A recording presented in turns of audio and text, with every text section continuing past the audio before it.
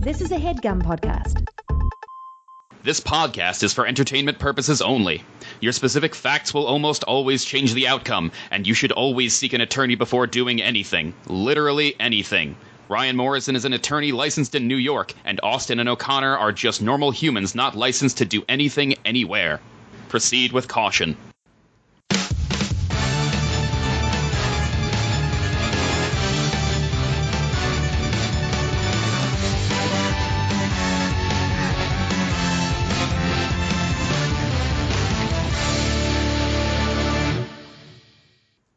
It is a dark time, a time of need. The great games have released, come and gone in golden ages past, and now all there is are the cries of the many, the cries of gamers all over the world, lamenting the lack of quality, lamenting the lack... Should not have let you write narratives. Lamenting the lack of golden games from days of yore. The executives in their towers of marble and gold look down at the yearning masses, smelling the salt in the air, the tears of all desirous of more, of quality. The executives, consulting their oracles of marketing, come upon the most brilliant of ideas. Remaster the classics of old. The masses desire quality, and quality there already is, old though it may be, covered in dust and cobwebs. Why remake the wheel, when you can make the wheel bigger, and gild it with new features and sharper graphics? Thus the age of remasters had begun, and the masses wept, with joy, of course.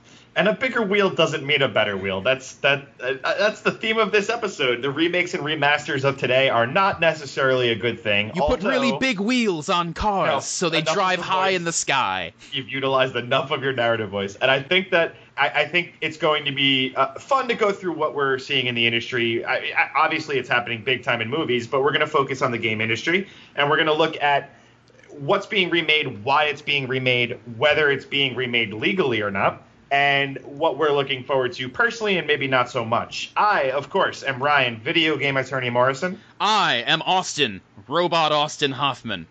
And I'm Ryan O'Connor. No cool nickname for him. So, remasters are huge now, and they've been huge for a wee bit of a while now. A wee bit of a while. Because, like I said, why remake the wheel when you can just, put, pretty stuff on it and release it as an HD version? So in all seriousness, though, there is a really smart idea here because we all started playing these games as kids. We all have our own nostalgia and our own ideas of what our favorite games were and what we were really excited about. And these companies realize now we're all in our 30s or late 20s and we can afford to buy new stuff. We have our own money now. So why not remake that stuff that we just get excited hearing? Before we get into the legality of who's making these remakes and whether or not they're okay, because with that nostalgia also comes developers who want to remake or honor their old memories and their old favorite games, but maybe not with the proper permission.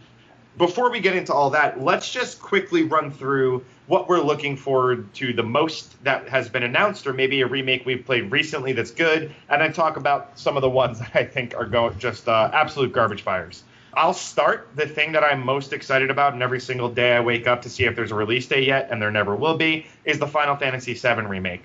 When I first got a Sony PlayStation for Christmas in whatever year it was, I remember playing Final Fantasy VII, and it changed my whole opinion of what games were. It showed me what a game could be. That story was incredible. You were immediately sucked into it. And it was unlike any movie I'd seen. It was unlike any book I had read. It was such an incredible experience, and it's like heroin. I keep trying to get that hit again that I had in the first time I played it, and hopefully the remake is going to really just live up to the hype and even more, which, of course, it won't. One of the games that I've played recently, a remaster that I actually really appreciated, unlike most remasters, was the Homeworld Remastered Collection, because I would not have played Homeworld again if that had not come out, and most people haven't, so what is Homeworld? So Homeworld is a real-time strategy space 3D game where you play essentially the last survivors of a planet that are going towards their fabled homeworld. They were exiled thousands of years ago, and they unearthed these spaceships, and they're like, holy crap, we used to go through the stars, and they. Oh man, you're adding a lot to that. That might be in the booklet. That is not what the game is. There's Are you no kidding story in me? that. Are you kidding me? They Maybe- have all right, maybe- cutscenes. apologies. Jesus! I guess I've only played it multiplayer with you. I remember it as being just a multiplayer space combat game. I am so sorry that I got. No, I love Homeworld. So I don't. much. That's cool. I had no idea it had any kind of story mode. So Yeah, there you it go. has- I had no idea. it has a long. It's mostly campaign. I mean, the multiplayer was really fun and cool, but the campaign, the music, the ambiance, the story, and the different species that you meet crossing the stars. That I love Homeworld. Anyway, the HD the remastered edition, it basically it made the gameplay actually. They made the game work because it's buggy as heck if you try installing the old versions on a new operating system. Actually, they made it multiplayer work again. They didn't really add anything to the game, which is fine because I loved that game. And playing through 1 and 2, it did not have the expansion to 1, which was fine by me because that one had the Beast, which is I'll let basically O'Connor zombies. go first, but that's an interesting point. Like, do remakes need to add something, or do you just want to see your original game done with better graphics and more smoothly, the UI and the gameplay just be more smooth? Is that what you're looking for? Or you're looking for new stuff? That's a great question. Yeah, let's hear from O'Connor first before I go into that.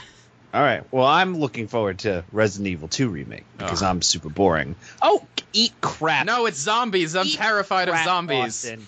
No, Well, it's funny you say that because when I got Final Fantasy VII with that PlayStation, Resident Evil 2 was the other game I got, but I was not developed enough of a child to be good at it. So I remember you first off, Leon is my favorite hero of probably any game. And you go into that store with the shotgun, but I think that's about as far as I got for a year.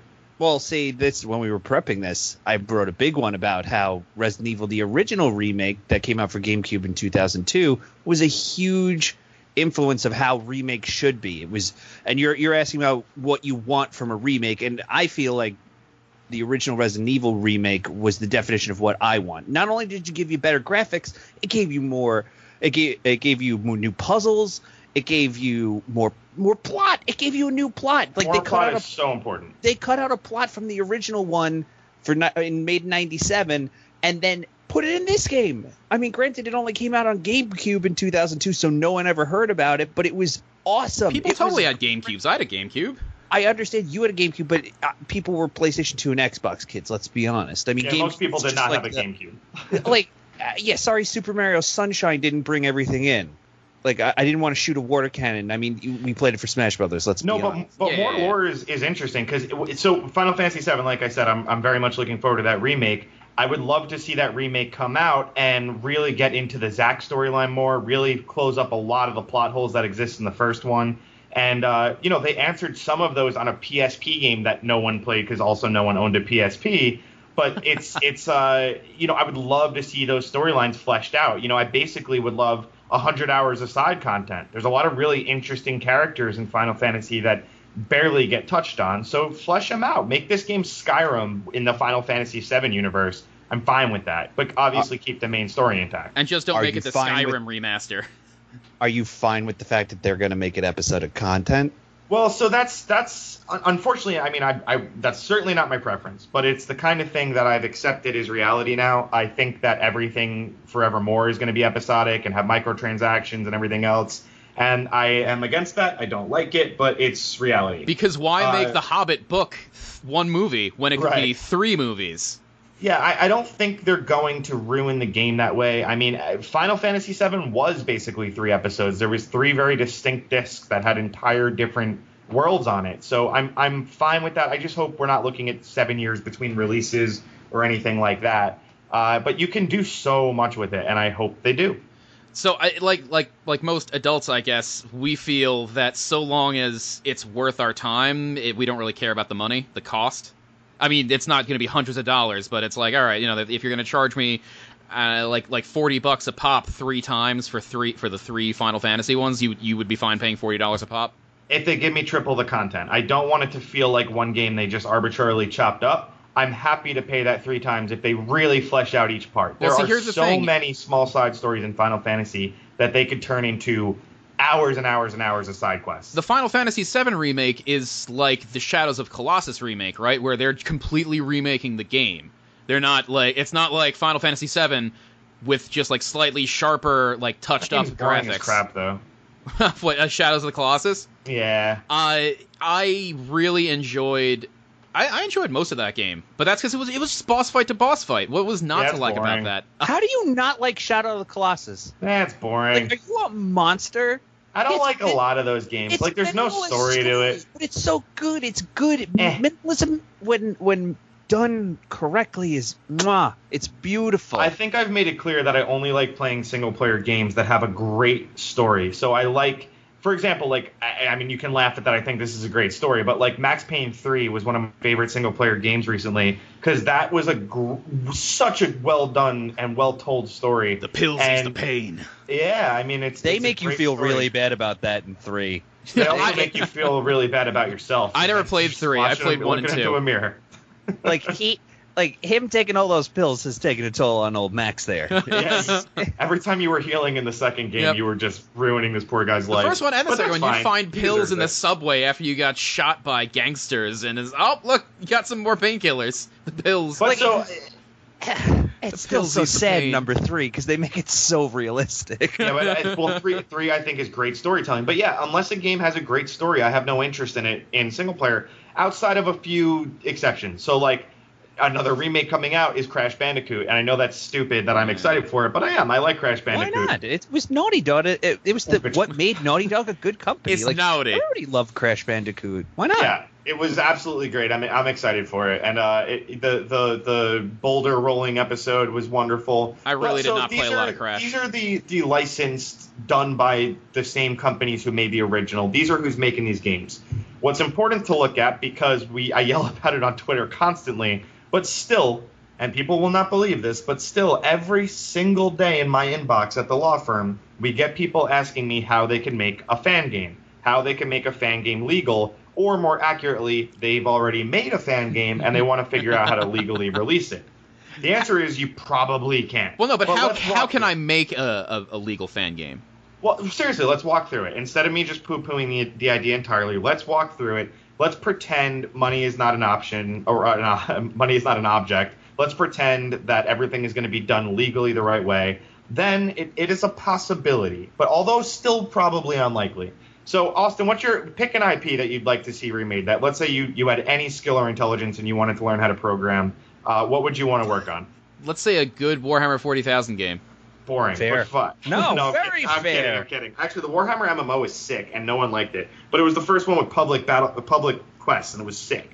Yeah, awesome. Anyway. The Warhammer Fantasy one. Yeah, that one was. Yeah, it had public. Yep. And WoW But so still does. anyway, the correct process here is you figure out who owns the IP, who actually, and usually, let's say it's simple. Let's say it is a game that you know who the IP holder is, and it's easy, and you can go to them and say, listen, you guys haven't touched this IP in 20 years. It's something you made in the 80s, and you haven't released it since. You've done nothing with it. I'm going to make this a great game. And the reason I'm using this as an example is because it's the most common inquiry we get. When I was a kid, I played this game. I loved it. The company that made it has abandoned it. I want to remake it. Can you get me permission? And let's say Blizzard owned it for whatever. Blizzard released the game in the 90s. We would call up Blizzard and you would say, hey, Blizzard, can this game, we know you're never going to use it again. Can these guys make a game on it? Diablo 4. That's absolutely not what I'm talking about. I'm talking about a game that I'm serious though. It's I important know. to distinction. An IP that they had not used in forever. And they have no plans to, or no. Monkey and they'll Island. tell maybe. you on the Was that phone. Blizzard? No, that's a terrible example. So an example would be a game you haven't even heard the name of because it hasn't existed since the 80s. So it's literally something abandoned, dead, that no one knows exists except for this one fan who wants to remake it. He thinks he can do the franchise some justice and et cetera, et cetera. He's going to do something great with it. Blizzard's answer, 9 times out of 10, and not to pick on Blizzard, any company's answer, 99 times out of 100, is going to be, sorry, it's not worth it. And the reason it's not worth it is because, and you'll immediately say, well, how not? We're going to work on it. We're going to make it profitable. We'll give them a rev share. We'll pay them a licensing fee, whatever they want. We'll even buy the IP outright. Why is this not okay? And it's because most game companies back then were not doing proper diligence or proper record keeping on their IP. So they don't even know who owns all the assets in that game. They don't know who has 100% rights to it. And if they want to sell or license it, they have to do all of that due diligence, which would be so expensive and in many cases quite literally impossible that it's just not worth it to them. Because if they license it to you and they don't own it 100% outright, then whoever owns that 1% or anything else, they can come sue not only you now, but also Blizzard. So why would Blizzard take that risk except for the most genius of ideas, which unfortunately are not normally the ones that are there? Huh. I did not know that. Wow, all right, so it's possible. But seems very, very unlikely. So what you're saying, the more obscure and old a game is, the less likely they would have a chance to be made in most circumstances. Exactly. I mean, think about it. These companies we look at as mega giants now, like a Blizzard, they didn't used to be. They used to be a small team that was making a couple random games, and all of a sudden, bam, Warcraft hits. And they're a mega giant now. But before that, it was some guys in a room who didn't sign contracts and didn't have the proper stuff together. And again, I don't know about Blizzard's history. I'm not picking on them here. I'm just using it as an arbitrary example. But that was the reality of the entire game industry. Intellectual property was, for the most part, ignored. You can go look at the indie game scene now. Unfortunately, if you go to most indie game dev teams, you'll see that they're not signing contracts, or at least they're not signing the right ones. They don't know who actually owns all the IP. They don't know if they're a partnership where everybody's sharing the IP in even splits, or if there's a contractor and an owner. There's a ton of lawsuits about it every time a game blows up because no one's doing the right stuff up front. Well, that was the whole game industry back then. And it's not worth it to them to risk those lawsuits or risk the nonsense that is involved with doing the proper due diligence. And how many small gaming companies are purchased by larger gaming companies and then eventually shut down? And they can have intellectual property. EA is famous for purchasing companies which then later get closed. Does the larger company even guaranteed have access to the intellectual property of the smaller one? Well, it's all part of that purchase. And it's, again, if you're buying a small company and that small company doesn't actually own all their IP that they're working with because they have poor contracts or whatever, it's possible that the big company's not buying what they think they are. It's possible that junior company that got bought out lied and said, yeah, we own everything, and they didn't. It's up to the due diligence of the bigger company. But again, that's one thing if they're buying a company for one IP and they don't care if all the due diligence is done for those smaller IPs. Then Joe Schmuck comes out of nowhere and says, I want to make a game out of one of those smaller IPs. The bigger company who did the due diligence for the IP they wanted but ignored all the others is going to say, sorry, we didn't check on that one. That one's dead forever now. Now, like, what would happen if it happened in reverse? Like, say somebody made a fan game. Like, say, in this example, somebody did like World of Warcraft stuff, and they're like, oh, wow, you know what? I can make like a sweet World of Warcraft expansion. And say they actually somehow had the funding to do it, or they got crowdfunding. And then, of course, Blizzard swoops in, shuts them down. But what happens if they end up taking some of those ideas? Would that person be able to then sue the company saying, well, you know what, even though what I was doing was illegal and incorrect, you can't take my ideas from me? So that's super interesting, and I didn't know where you were going at first. So you brought it around into like the exact question that is such an interesting part of how IP law works. So first and foremost, let's say I draw a picture of Mickey Mouse. I have copyright on that picture. I have the copyright, not Disney. I have the copyright on my picture of Mickey Mouse. But it is infringing Disney's copyright. So what that means is I can stop you from using my Mickey Mouse picture. Disney can stop me from using it anywhere, but Disney cannot use my Mickey Mouse picture. So Disney, even though I infringed on their copyright and made something, it does not mean that they own it. It just means they can stop me from using it. They can sue me for damages. They can DMCA takedown. They can do whatever they want. What's interesting, though, is ideas are not the same thing. So if you make a World of Warcraft expansion and you do all this amazing stuff and you come up with this amazing idea that's going to revolutionize the way MMOs are played, chances are Blizzard can steal that, because an idea is not protectable at all under the law. Oh, because it's not like they're stealing like the code. It's just you had like written down in a notebook somewhere like, oh, this would be awesome. This, like this mechanics idea. Yep. So the art and the code and things like that, that's all under copyright. Your brand name. So if you come up with a cool name for your expansion, if whatever it might be, that's going to be trademarked, and they can't steal that. And then if you come up with something revolutionary enough to become a patent, which is a new invention, let's say, just to really boil it down to the basics, but also super hard to do in software right now under the current case law. One of those things they couldn't steal. But if you just have a good idea or a good gameplay mechanic, which is not protectable, gameplay mechanics are not protectable, they can steal that. And we see that a lot where someone comes out with a really cool idea on the App Store, but someone else comes out and does it better, and they win. That's just the long and short of it. They win. I mean, I kind of would hope that game mechanics are not protectable, because that means that, like, if somebody had armor class, then nobody else could use something like armor class. Yeah, I mean, but it goes even further than that. It's not even that you're allowed to use something like armor class. You can use armor class. And it gets to the point where maybe the actual skill names or types of gameplay are trademarked and that actual verbiage is protected. But the mechanics underneath it, it's near impossible for those to be protected. Now, there are exceptions. There are patents in games, although they are very rare. The problem with patents in games is I tell most of my developers to treat them like lightning. It sucks if you get struck by it. It's life-ruining, but it's impossible to prepare for outside of doing the obvious stuff like don't stand next to a metal pole and don't follow the couple of patents that are very obvious in game dev. A quick example is I forget the game, but the longer you play the game, you would become more psychotic, basically, and the screen would shake and the controller would shake and everything would get blurry. Eternal Darkness or something like that. Yeah. Yes. I think it's Eternal Darkness. Yeah, I think it's Eternal Darkness, and but whatever it is, that is patented. That's Eternal why you don't see anything like that anymore. Oh, That is really? a patented mechanic. Mother- So that mechanic itself is patented. There are things like that.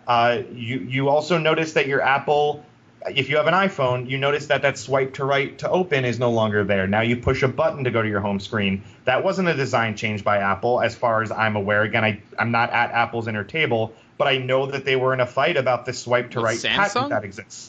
I don't know who it was. I know Samsung Samsung has swipe to unlock, so I don't know. Well, there was a patent for the swipe to unlock, and I don't think it was Samsung, but I don't remember, to be honest, and it doesn't matter.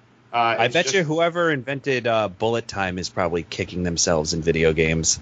Well, but again, not everything was able to be patented. There's a Supreme Court case, Alice, which is going to get weakened and neutered or reversed in some capacity. It might already have been. I'm not a patent attorney. We use an outside counsel, Howard Eichenblatt, who's amazing. But our name dropper. As far as I understand patents, they're incredibly weak and near impossible to get in software right now. All right, well, that sounds good then, because it would just screw over new developers that want to use ideas. Agreed with you. I think that patents are pretty bad universally. I think that they hurt medicine, they hurt technology, they hurt a lot of stuff. I understand the idea behind them, because getting a patent is very profitable, and the only reason a lot of research teams spend all the money they do on research is to get a patent. And we wouldn't have a lot of the cures we have without patents and without making them so profitable. But on the flip side, once we have a cure, those cures rarely get better or more efficient until that patent runs.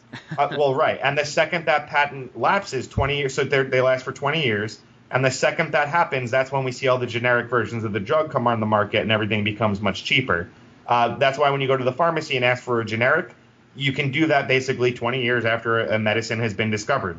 Those first 20 years, it sucks. I hope you have insurance. Oh, wow. That makes it. Yep. Yeah. That's why I can't get Crohn's medicine for a cheap price. You can soon, hopefully. I mean, it's disgusting how it works, but that's the American way. And it's only getting worse as we record this. Trump Care is being rolled out, and if you're a Republican, you're a bad person. All right. No. Anyway.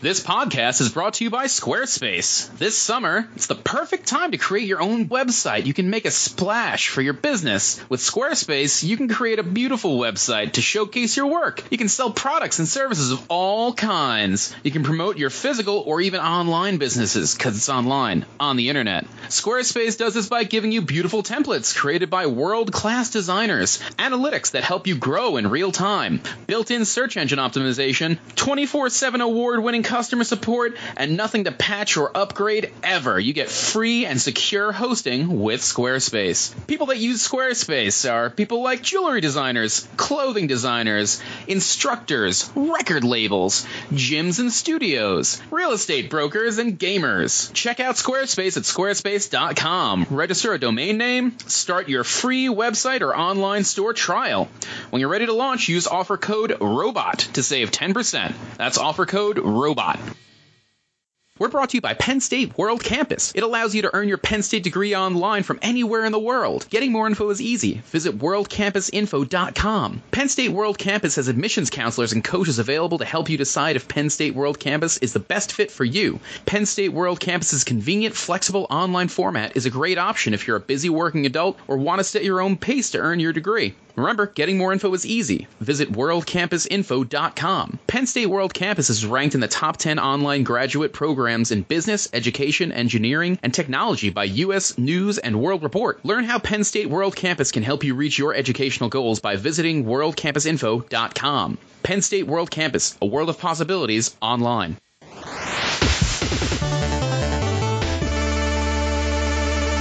That brings us back the other way, though, where as much as patents are weak in game dev, copyrights and trademarks are as strong as ever, and stronger than you would think.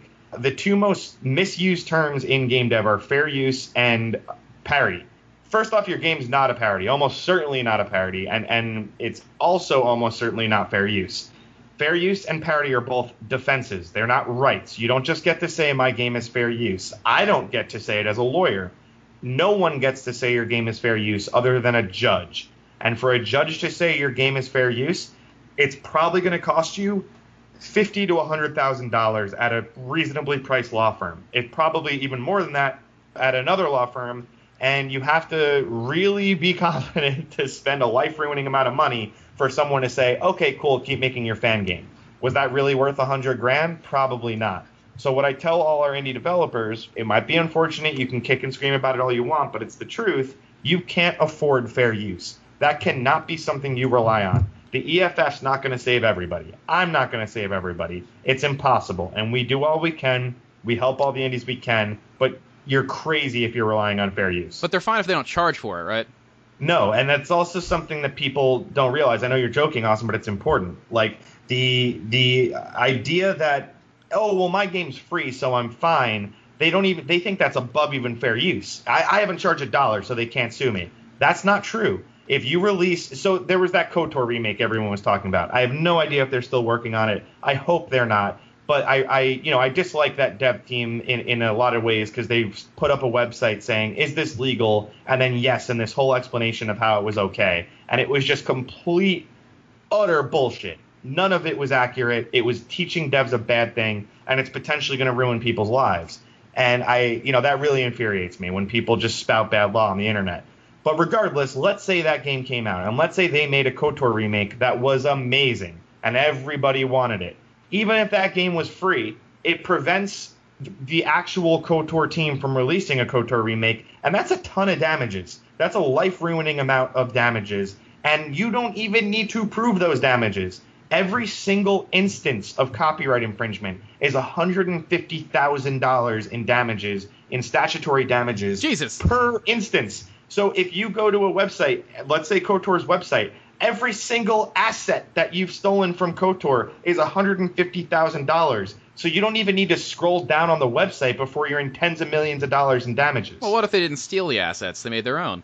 That's exactly the same thing. So the test for copyright is substantially similar. And when you're remaking something, if you're making something substantially similar, even if it's better graphics, basically if I look at yours and see theirs, you're screwed. I think a really good analogy that we've used before has been making like a Chewbacca doll. If you make a crappy little Chewbacca doll, Disney can screw you because people might think like, oh wow, that's a Disney like Chewbacca doll and it's a piece of crap, and you hurt the company's image. Yep. So copyright protection is there to protect the artists for the most part. Trademarks are there to protect the consumer. It's so when I buy something with a Star Wars tag on it, I know I'm getting something of Disney quality. I know I'm getting something that is of the Star Wars brand. It's an official item. If I buy something with the Star Wars tag on it and it's something that you made on Etsy that's terrible, then Disney gets hurt by that because I no longer can trust the Star Wars brand. Wow, I bet Etsy is just full of that stuff too. Oh, I mean, yeah, Etsy is a IP attorney's wet dream. It's just the problem is it's usually not worth the company's time or money to go after those people because they sell, two of whatever they're selling and then they disappear. But once those shops start to do well, or once those Etsy shops start to grow, or they open their own store, that's when they get taken down left and right. I mean, we shut down Etsy stores every single day. Really? Thanks a lot. My wife thanks you. Yeah, well, listen, I tell her to be more original. I don't own a T-shirt that's not infringing. I mean, I wear a Spider-Man I wear a shirt that says Queens on it with the Spider-Man logo. It's a Spider-Man. Yeah, that was made by some artist somewhere randomly. It's definitely not licensed, and that's true of most of my clothes. And I don't care. I mean, I don't have to practice what I preach, but the artists are in danger, so I support them to help them pay for their legal fees. So even those shirts on those websites, because I mean, like Austin, and I all shop on those like Ripped and like Shirt Punch and all that jazz. So every single one of those is infringement, and they still can get away with it. Like every single one of those is infringement, and the problem is it's whack-a-mole. You shut down one of those T-shirt companies, and another one pops up. What something like Redbubble does, which is still up, and they're hugely popular. They're smart. They don't actually own any of those shirts. They link to other sites from their store. And that way, if they get a DMCA takedown, they just shut down those sublet stores, and they say, sorry, we're like YouTube. We didn't know that was there. We can't possibly police all our own shirts, even though every shirt on Redbubble is infringing. Yeah, but the shirt quality is kind of crap, so I don't really go there anyway. I have to agree. The Redbubble, it does have, and they're always the most expensive. Yes. Do you want to spend $30? We're not here to help you find an infringing shirt store or help pick on one, but definitely don't use Day of the Shirt. Stop. The point of the exercise here is that yes, all of that stuff is infringing. Fan art is just as illegal as fan games, and it's just usually not gone after because the companies don't care because they know not enough people are buying it. No one's going to your website for whatever until you see phenomenons happen. When Overwatch released, you saw Overwatch porn explode. And all of a sudden, Blizzard was like, well, we have to do something here. And they started shutting down all the Overwatch porn fan sites. And they did. And I can't tell you how many people emailed us and said, hey, help, I'm trying to make this image of Mercy getting down on Widowmaker. Can you help me keep this up? No, sorry, help me keep this up. I get it. It's not fair use. But if we can't rely on fan games to make good versions because they're not legal, what about all those crappy remakes that companies have been putting out? I mean, they put out a Dungeon Keeper mobile game, which is, by the way, oh, that was awful. Your favorite game, wasn't it? I bought Dungeon Keeper 2 4 times, by the way. I bought it because I kept losing it as a kid. That's not something to brag about. That doesn't mean you like it. That just means that means I played it and then I stopped playing it. I lost the disc and then I wanted to play it again and I didn't have the disc, so I bought it again 4 times. 3 times. Yeah, but again, that doesn't mean you like it more than your other games. It just means you were a sad, irresponsible child. Bullfrog Productions made Dungeon Keeper 1 and Dungeon Keeper 2. And then what happened to them? Oh, right. They got bought by EA. And what happened? They closed.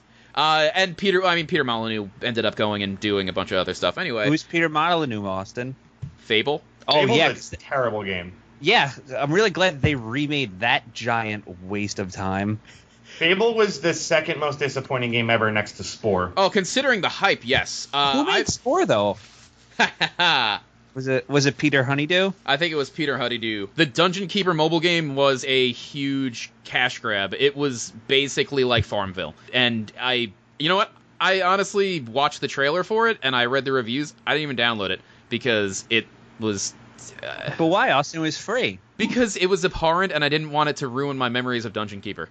But it's almost like and it had nothing to do with Dungeon Keeper, too. Dungeon Keeper. Well, hold on. If Farmville was a mega success, and I know all of us in this circle hate Farmville, but the game was fun and addicting, and plenty of people played it. Was this a fun and addicting game, or Considering it like never took off like Farmville, I guess not.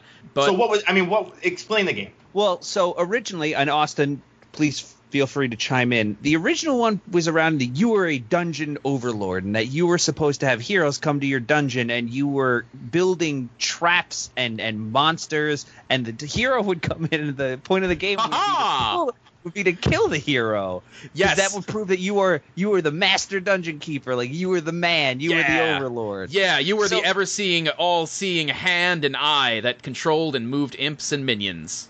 Yeah, so this was what made Austin buy the game 84 times, is this. And then they put out a sequel, which was just apparently, don't get me wrong, is just good. It was the original game, but better. Yep, it was awesome. And then they shut down, when was that one made? Like 97, 99? And then they re-release it, and as an aside, I think that a reboot needs time to marinate and be good. And so they gave it time, and in 2014 they re-released it under Electronic Arts as Dungeon Keeper the mobile game, and it was free to play, which doesn't necessarily mean it's bad, but it was free to play. And they turned this into a tower defense game, which is different. It's a different style game. I like tower defense games. I like tower defense games when they're in Warcraft 3. I don't like them when it has a Dungeon Keeper name on it and it's nothing to do with the original Dungeon Keeper gameplay. Why?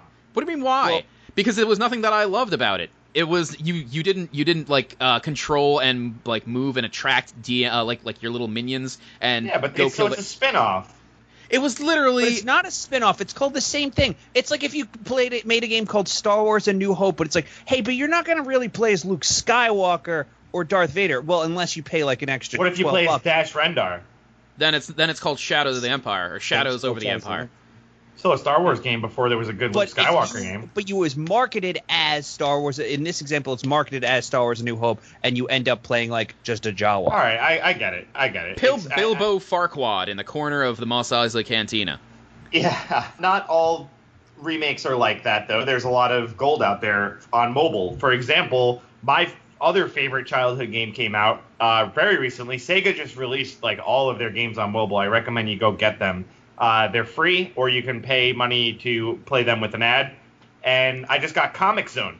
Did you guys play Comic Zone? Oh my god, I remember Comic Zone. Yeah, you jump between comic pages. Yeah, it was awesome. So you're the artist of a comic book, and you have your pet rat, and then you and your pet rat get sucked into your comic book by the bad guy in your comic book, and you have to work with the good guys in your comic book versus the bad guys, and it's awesome. Wait, were you like a super cool comic book artist that had like glasses and a hat and like a backwards hat? And he had that Kurt Cobain side buzz ponytail. Yup, and the leather jacket and the jean shorts. Oh, he was dope.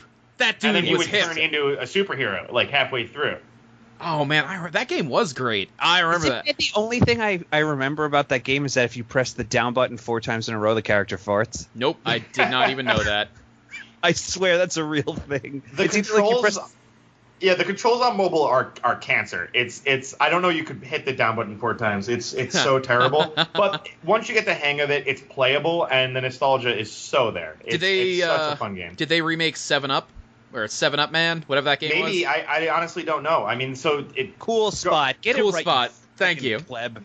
Yeah, that's embarrassing. But seriously, go check it out. I recommend seeing what's out there. Listen, some mobile games... A lot of cool titles. Some mobile games Morrison, I do need to ask you one thing. Is and this is serious, is there a legal definition of what a remake is? So... No, a remake is basically there is no difference between a remake and a derivative work. Unless it's a true reproduction. So copyright has reproductions and it also has derivative works. Reproduction is a 1-for-1 copy, and that's not what these remakes are. These remakes are derivative works where it's going to be something is new about it. They're going to add better graphics, they're going to add better story, they're going to add better gameplay, whatever. It's derivative work, but when I look at it, I see the original, and then it's substantially similar still. It's a clear derivative work, and bam, that's it. All right, so the Baldur's Gate Enhanced Editions are derivative works. Yes. And what was the other one? Okay, but what about like when they put out like Game of the Year Edition or like Ultimate Edition? Does that just include like the DLCs or something? Well, yeah, because like Injustice it's not like they put out the definitive edition or ultimate injustice, where it's like it's not giving you anything more than new characters and maybe a couple new stages, but it's not really a sequel. Is that considered a remake, or is that what would that be considered? Yeah, I mean, well, it doesn't really matter. I mean, under the law, that would probably be a derivative work still, but it doesn't matter because they own all that IP. What matters is when you make it, it doesn't matter if it's a derivative work or a reproduction. Both you're not allowed to do. But what I tell all my creators is when they come to me about these fan games is, you're a creator. Be creative. You have a talent. I don't. Go out there and make something awesome. If you're inspired by Star Wars, awesome. But be inspired by it and make something new. Okay, but I mean, there's a lot of people out there, which means that there's a lot of good ideas. Is really the only way to make something about Star Wars in this example to have to like go through the process of contacting them and don't getting bother. a job. They're never going to say okay. Star Wars, I can't imagine they're going to say anything, especially because it's Disney. They're not going to give you probably not even a nod at you. Yeah, they're not going to. That's not how you're going to get hired. If you want to put Star Wars stuff in your portfolio and then go apply to Disney, that's fine. I mean, fine in a general sense. That's not you distributing anything. That's not you doing anything with it. You're not showing anyone. Don't put it on your online portfolio. Just your private stuff, fine. You want to go apply to a job with that, you'll probably be fine. If you want to go the other way, though, you're screwed. Yeah, so really there's no way. So like what if I like thought of a new Overwatch character and I really wanted them included and maybe it's just for like quote unquote for love of the game. Like what if I just wanted that character in there? What could I do with you as my attorney to get their attention besides because I can't just what if I only have this one character and I'm just Joe Schmo guy who makes a podcast as my job? Like what if I want to show them this but it's a really good idea but I'm not necessarily a creator of anything else? Like what could I do? Well, you can't do anything, unfortunately. We have better connections than you, and we can usually get the ear of these publishers and have a conversation about it. Usually if you're trying to license or buy an IP or make your own fan game. If you're trying to make a character and say, hey, Overwatch team, look at how cool this character is, don't you want it? I mean, don't waste your money. They're not going to look at you most likely. And what I would say to do, despite me wanting your sweet, sweet, sweet money, is go make your own first-person shooter. If you came up with a character that's fun and unique and you think is going to stand out to them, go make your own game. It just seems like that's counterintuitive because what if you're an idea person but not necessarily have any technical expertise whatsoever? Yeah, I mean, if you're coming in with just an idea, even more so, they're not going to look at it because they know that if they're going to if you send in an idea submission, usually they'll send you back a piece of paper that says, thank you for the submission. We did not look at this. We did not read it at all, and we're not going to. And the reason they do that is so if they come out with a character that's like yours later, you don't sue them for stealing your idea, although you probably still will. Fair. It just I don't know. I feel like if I could, maybe I should just. Well, no, it's just Overwatch and start giving them ideas for support heroes because we desperately need one. Well, the problem is that these IPs just get so popular that people have they're fans of it, so they make all this content for it, and then they want to use that content that they made for it, and they can't. I mean, like Star Wars, how much freaking fan fiction and all that kind of stuff and fan art are there of Star Wars things?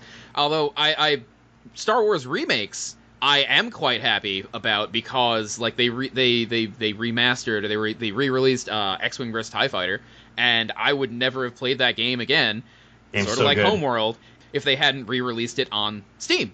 And guess what? Oh, it's on sale actually right now. X-Wing vs TIE Fighter, Balance of Power, those campaigns, that stuff was so cool and so fun. Although now I don't think it works with joysticks because I don't know if the remake works with joysticks. I don't even have a joystick anymore. But like you said, Austin, you just touched on fan fiction. The one thing that bothers me is it seems like, and maybe I'm just so blind to this because I don't read fan fiction. Sorry, I just don't have that kind of time. But it seems like the fan fiction people just get a kind of a pass. Like, how pompous. Mr. King O'Connor doesn't have time to read your I don't read my erotic fan fiction of Star Wars where Chewbacca hooks up with Princess Leia. No, but like they get to write it and then other people read it and they just get a genuine sense of joy. And maybe I'm being like crazy optimistic about this, but they can share that with each other. I think that's the reason most of them do it. I think that there's a big mix of like, yes, some people do it just because they like the genre. I think a lot of others actually do it because they want to be like the next George Lucas and they think this is the way. why do fan fiction people get a pass, but game developers necessarily don't? And well, the reason for that is no one's reading your fan fiction. No Yeah. one cares about your website. If they did, if you come out with a book that starts to blow up, they're going to send you a cease and desist and sue you for damages and everything else. All this stuff is retroactive, too. So if you get caught later after you're successful, they're still going to come after you, and your life's going to suck. So if you sit in obscurity and then all of a sudden you're like, yes, I got 500,000 viewers this week, and I don't know why, and it's awesome, and life is great. As soon as you're coming down from your fist bump jump in the air, you're going to land into a lawsuit. Okay, so what you're telling us is to just go out there and make something that almost is like it, but not really. Make original stuff. They're I'm saying, yeah, make something different. Yeah, like you said, it could be inspired by Star Wars. It could be inspired by Star Trek, because of course you'd want to be inspired by Star Trek because it's so great. But Star Trek's terrible.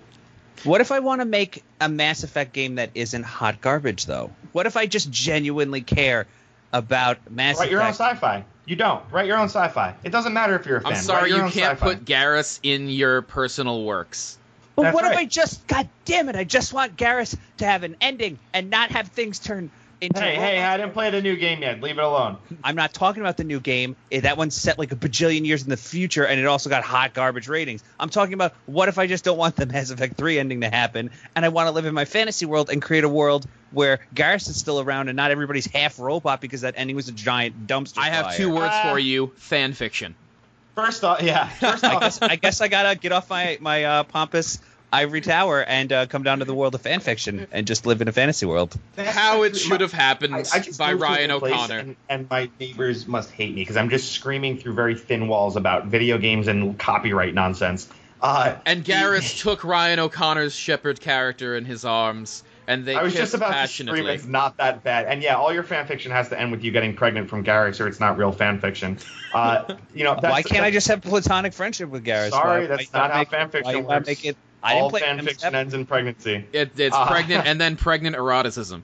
That's right. And diaper fetishes and things like that. Oh, God. Can we- All right. We're actually doing an ERP episode in the future, and it's going to be we're actually going to bring on the head of an ERP guild in World of Warcraft and talk about all of this. Ryan, what is stuff. ERP? Exotic role playing. I actually Did you say can't wait Exotic? for Did you it. say or mean exotic? erotic? Oh, is it erotic? Yeah. So does that mean I get to roleplay as like a really spicy snake? Since Oh, we're apparently gonna it's get into exotic? it, but that'll do it. Your one last little tidbit of advice is look at Jason from Friday the 13th and Mike Myers from Halloween. They're both serial killers. They both wear white masks. They both kill everyone except the virgins, et cetera, et cetera, et cetera. They have a lot of similarities, but you don't look at one and see the other. They are different enough. And one of the creators of one of those could have been inspired by the other, and that's fine because they're not the same thing. So be inspired all you want, but use that magical muse to go create something beautiful yourself. If we're talking about remakes that we love, there's nothing else that holds a special place in my heart besides Super Street Fighter 2 Turbo, because it introduced me to my one love, Akuma. Even Your though one it was love only- is Dan. Don't even lie. all right, let's be honest. I do love Dan, but there's only one master of the Setsui no Hado, and that's Akuma. What's and Dan's everybody tiny loves little Hadouken called? it. It's still called a Hadouken. It's It's just tiny and hilarious. But I mean, granted, the Street Fighter franchise is the worst in remakes. Is that there's been 8 Super Street Fighter 2s, or excuse me, just regular Street Fighter 2s. There's been 8, and the most recent one came out in Is that true? 2017. Yes, How? What? How does that work? because people love it. But Super Street Fighter 2 Turbo is like the definition of the game that's been around forever. It came out in '94, and it's being played still.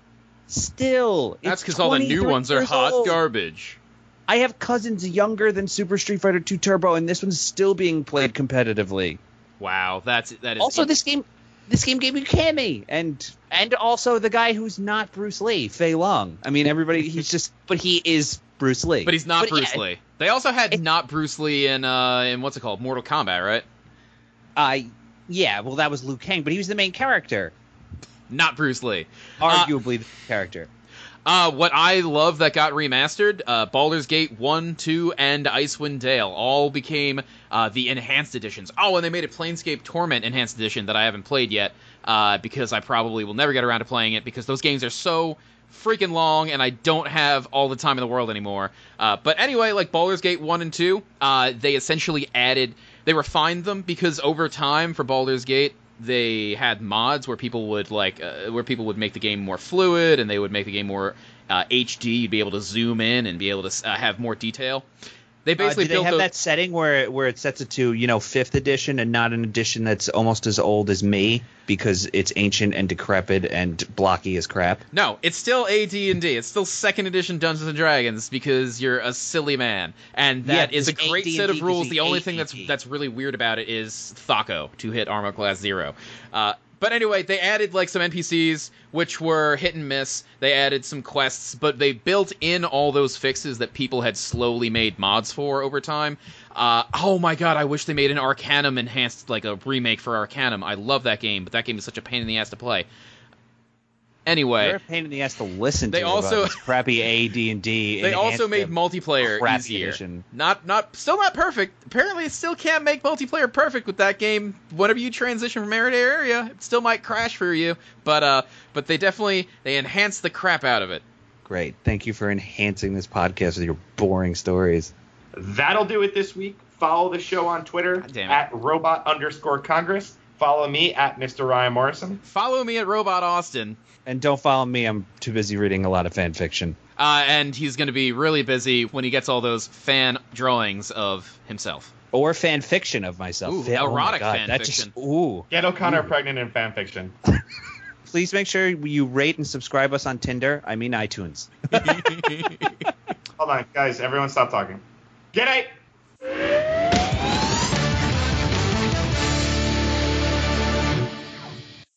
That was a HeadGum podcast.